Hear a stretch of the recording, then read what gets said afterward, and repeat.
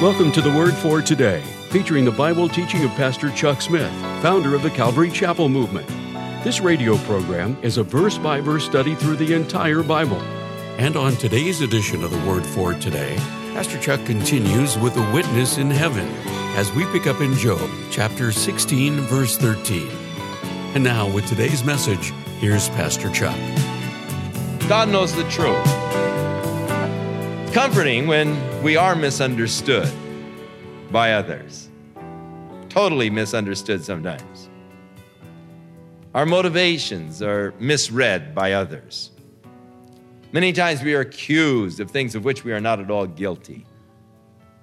Someone has totally misread our thought, our ideas, our motivations. They've imputed wicked, evil motivations to us when they weren't there. But my witness is in heaven. God knows the truth about me. And that's, to me, a comfort that God keeps the books. He knows the truth. He knows what's in my heart. He keeps the records. My friends scorn me, but my eye pours out tears unto God. Oh, that one might plead for a man with God, as a man pleads for his neighbor. Oh, that you would intercede for me, that you'd pray for me. I wonder why they hadn't thought of that. Hear their friends in trouble. Why didn't they come and pray, intercede for the guy? As one intercedes for his friends, instead of just heaping all kinds of abuse upon him.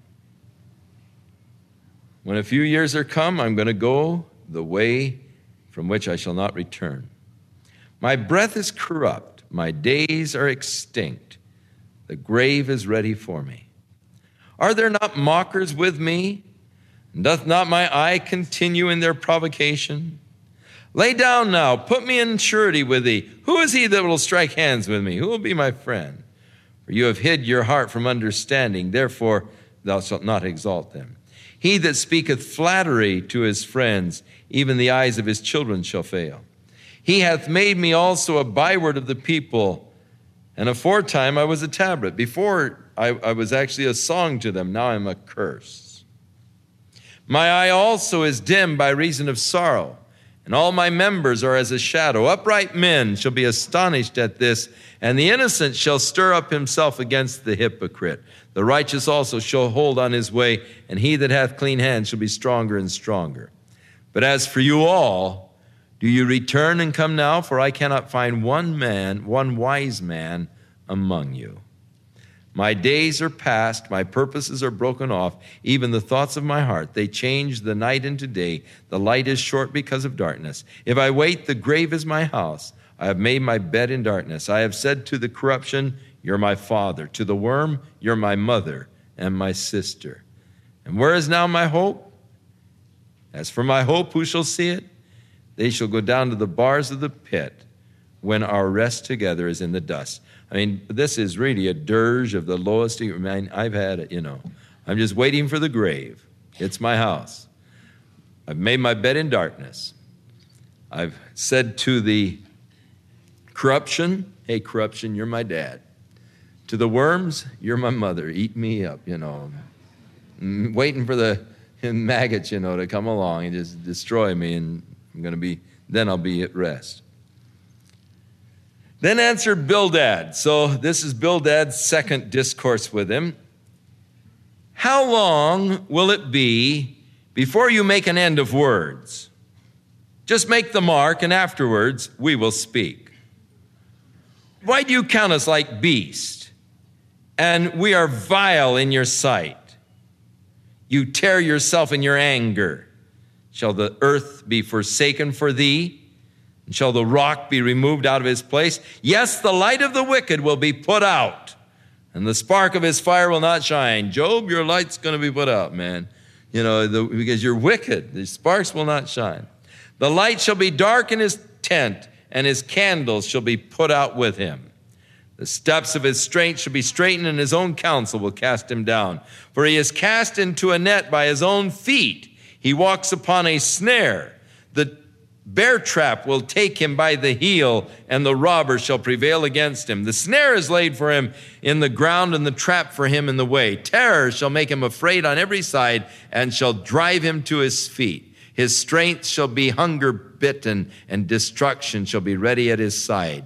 And it shall devour the strength of his skin. Even the firstborn of death shall devour his strength. His confidence shall be rooted out of the tabernacle, and he shall bring him into the king of terrors. It shall dwell in his tent, because it is none of his. Brimstone shall be scattered upon his house. His roots shall be dried up from beneath, and above his branch will be cut off. His remembrance shall perish from the earth, and he shall have no name in the street. He shall be driven from light into darkness and chased out of the world. He shall neither have son nor nephew among his people, nor any remaining in his dwelling. They that come after him will be astonished at his day, and they that went before him will be frightened. Surely such are the dwellings of the wicked, and this is the place of him that knoweth not God. Who, man, did he lay it on Job? Job, this is what's going to happen to you. You know, all of the terrors and all of the fears and all of the destruction and the devouring of your strength and the death of your firstborn, your confidence be taken away, brimstone be poured out upon you, your roots dried up from beneath, you cut off from above. Man, just, they're going to get you coming and going, man. No way out.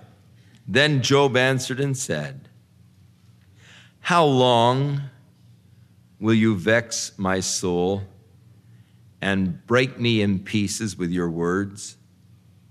These 10 times you've reproached me, and you're not ashamed that you have made yourself like a stranger to me. And be it indeed that I have erred, my error remaineth with myself. If indeed ye will magnify yourselves against me and plead against me my reproach, know now that God hath overthrown me and compassed me in his net. Now, this is the thing that upsets him, that he is blaming God for the calamities. This is the thing that really ires his friends, but Job repeats it. Look, I don't care what you say, fellas. God has overthrown me.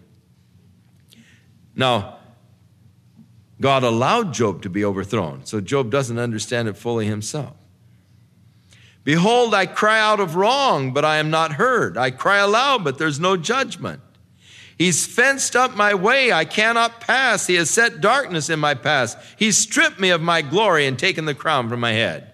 He has destroyed me on every side, and I am gone, and my hope hath he removed like a tree. He hath also kindled his wrath against me. He counts me unto him as one of his enemies. His troops have come together and raised up their way against me and encamped round about my tent. He has put my brothers far from me. My acquaintance are estranged from me. My kinsfolk, my family have failed, and my familiar or close friends have forgotten me. They that dwell in my house and my maids count me as a stranger. I'm an alien in their sight. I call to my servant, and he doesn't even answer me. I beg with him with my mouth. My breath is strange to my wife, though I begged her for the children's sake of my own body. Yea, the young children despise me. I arose, and they spake against me. All my inward friends abhor me, and they whom I have loved have turned against me. My bone cleaves to my skin and to my flesh, and I'm escaped I'm only living by the skin of my teeth. Have pity on me. Have pity on me, O ye my friends, for the hand of God hath touched me. Why do you persecute me as God, and are not satisfied with my flesh? So Job is, oh man, you talk about misery, and you talk about everything going against you, everybody turning against you. My servants, they won't even listen to me. I call them, and they won't even answer. I beg them to come and help me, and they're my servants, but they won't even listen. My wife, the one who bore my children, she's turned against me. I beg her, and she doesn't even listen. My friends, my close friends, they've all turned. Here I am all alone. Nobody understands me. You ever thought that? Nobody understands. Boy, Job was really in the pit. Now, you can't get any lower than this. There's no way. I don't care how bad you've had it. You can't get any lower than Job was. I mean, he is at the bottom. But so many times, it is when we get to the bottom that we look up. And Job can't go any lower than the cry that he has just made. I mean, this is it. This is bottoming out. And at this point of total despair, hopelessness, God has turned against me. My family's turned against me. My friends have turned against me. My children or my nephews have turned against me. The little kids hate me. Nobody loves me. I haven't a friend in the world left. Yet, Job said, "Oh, that my words were now written. Oh, that they were printed in a book." Well, Job, they are. "That they were graven with an iron pen and lead in the rock forever. Oh, that I could carve these words in the rock." What words? "I know that my Redeemer liveth, and that he shall stand at the latter day upon the earth. And though after my skin the worms destroy this body, yet in my flesh shall I see God, whom I shall see for myself, and my eyes shall behold, and not another, though my reins be consumed within me." Out of the midst of the darkest despair, this cry of glorious victory. I know. You see, I don't know much at this point. I don't understand anything at this point. But I do know this, the foundation upon which I stand. My Redeemer liveth. Now, remember that Job is one of the oldest books in the Bible. Job perhaps lived about the time of Abraham.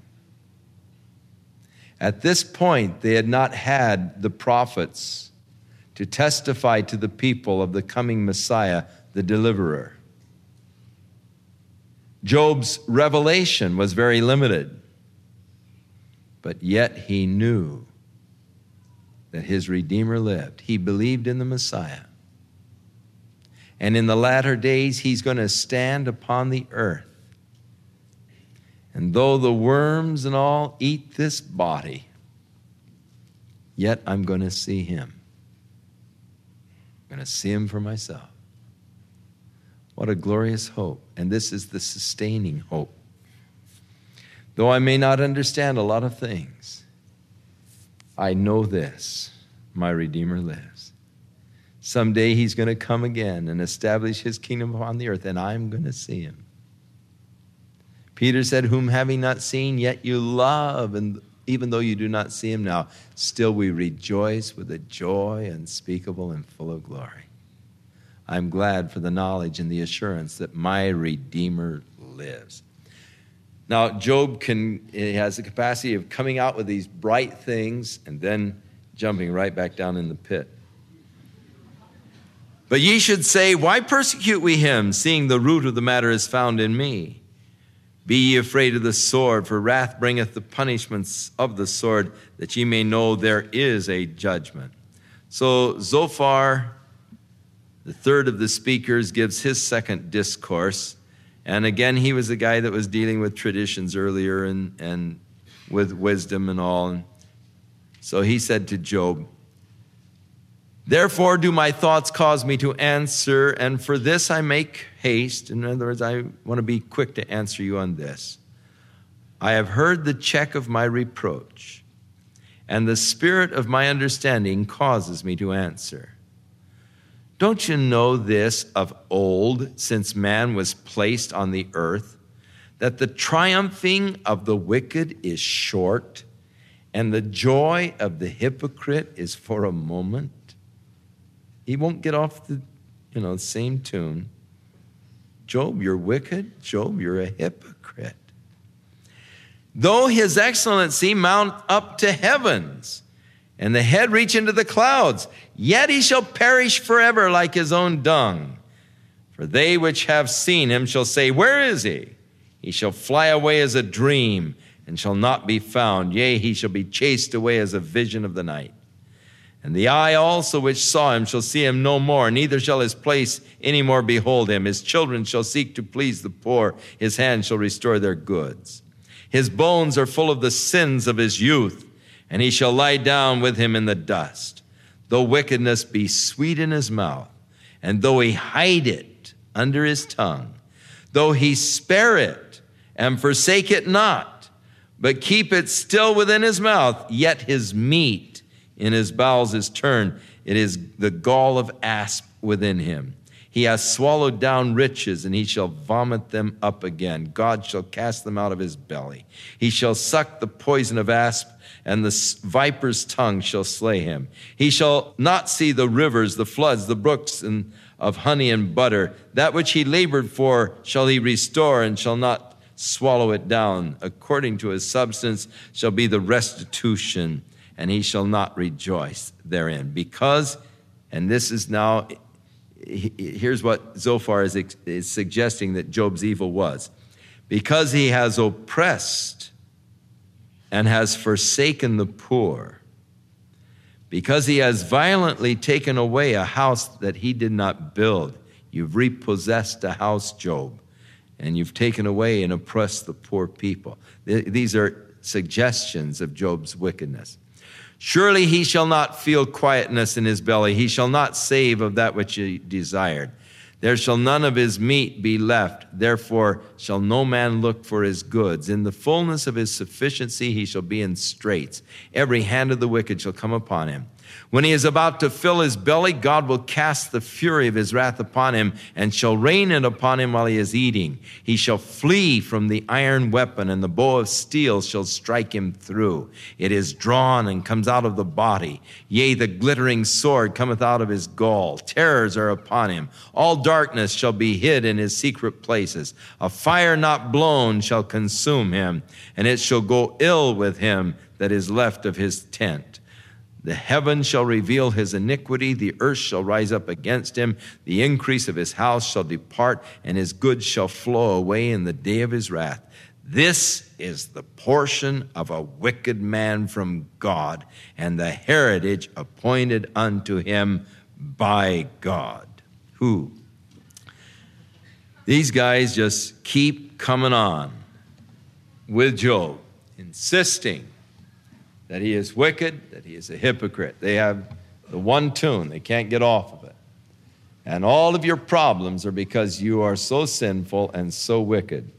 Now, you say, but why does the Lord labor this so much? Because there are people that are still that stupid today. That if you get in trouble, they'll come around and say, well, brother, why don't you repent? So you can be prosperous. Why don't you forsake your sin? Because surely if you're good, God is going to prosper you. And if you're evil, you're going to be cut off. But that is not so. Righteous people suffer. Evil people prosper. Righteous people prosper. Evil people suffer. We don't know. We don't know why righteous people oftentimes suffer. We don't know. It is wrong to assume things about a person because he's suffering. It's wrong to assume that a person doesn't have the faith, and thus he is sick. It is wrong to assume that if you just had enough faith, you would never be sick, because it just isn't so. And God allows this point to be pressed over and over from several different directions to show the folly of seeking with our human wisdom and understanding to try to find out the ways and the reasons and the whys of God. We don't know them. The question of the book of Job is, why do godly people suffer? The question is not really answered. But what we are brought to is the assurance and the understanding that God does rule over our lives. And thus I don't have to understand the why. All I have to understand is the fact that God is in control. And I rest there. God controls the affairs of my life.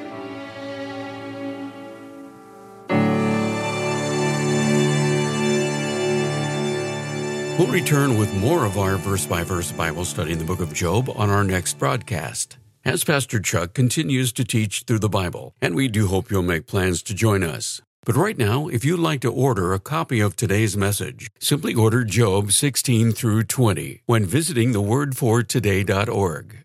And while you're there, be sure to browse the many additional biblical resources by Pastor Chuck. You can also subscribe to the Word for Today podcast or sign up for our email subscription. Once again, that's thewordfortoday.org.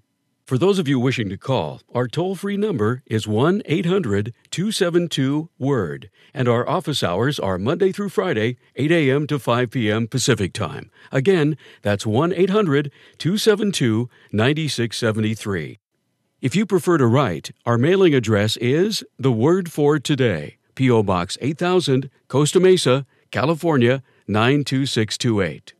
And now, on behalf of The Word for Today, we'd like to thank all of you who share in supporting this ministry with your prayers and financial support.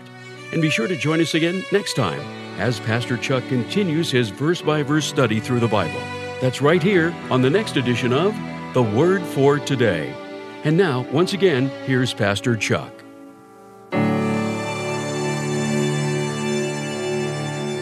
Father, help us that we will not be guilty of speaking deceitfully for you, thinking that we understand more than we do, the causes, the reasons, the whys, the particular things have happened to certain people.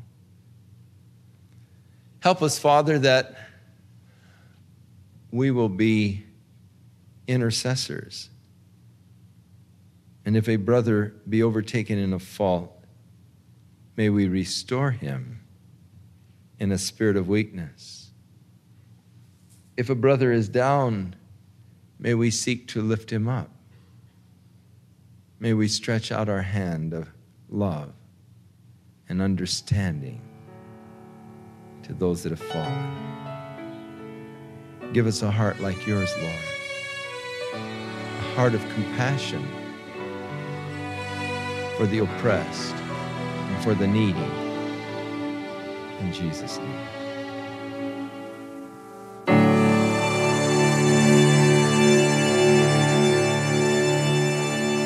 This program has been sponsored by Calvary Chapel of Costa Mesa, California. Lately, social media and our newscasters are predicting that worldwide calamity is right around the corner. In fact, so-called experts are saying we don't have much time left on the planet. Can we really believe this? Maybe they're just trying to scare us. Everybody seems to be asking the question, what is the world coming to? But as Christians, we don't need to be anxious because the answer is found in the book of Revelation. The Word for Today encourages our radio listeners to pick up a copy of Pastor Chuck's commentary on the book of Revelation entitled, What the World is Coming to. Known for his simple teaching of the Scriptures, Pastor Chuck's commentary will help every reader understand what God's plan is for the human race. Not only will this book educate you about the future, it's an excellent resource to equip you to give an answer to those who don't recognize God's coming judgment. To order your copy of What the World's Coming To by Chuck Smith in print or in digital format, please call 1-800-272-9673. Or you can order this book online at thewordfortoday.org.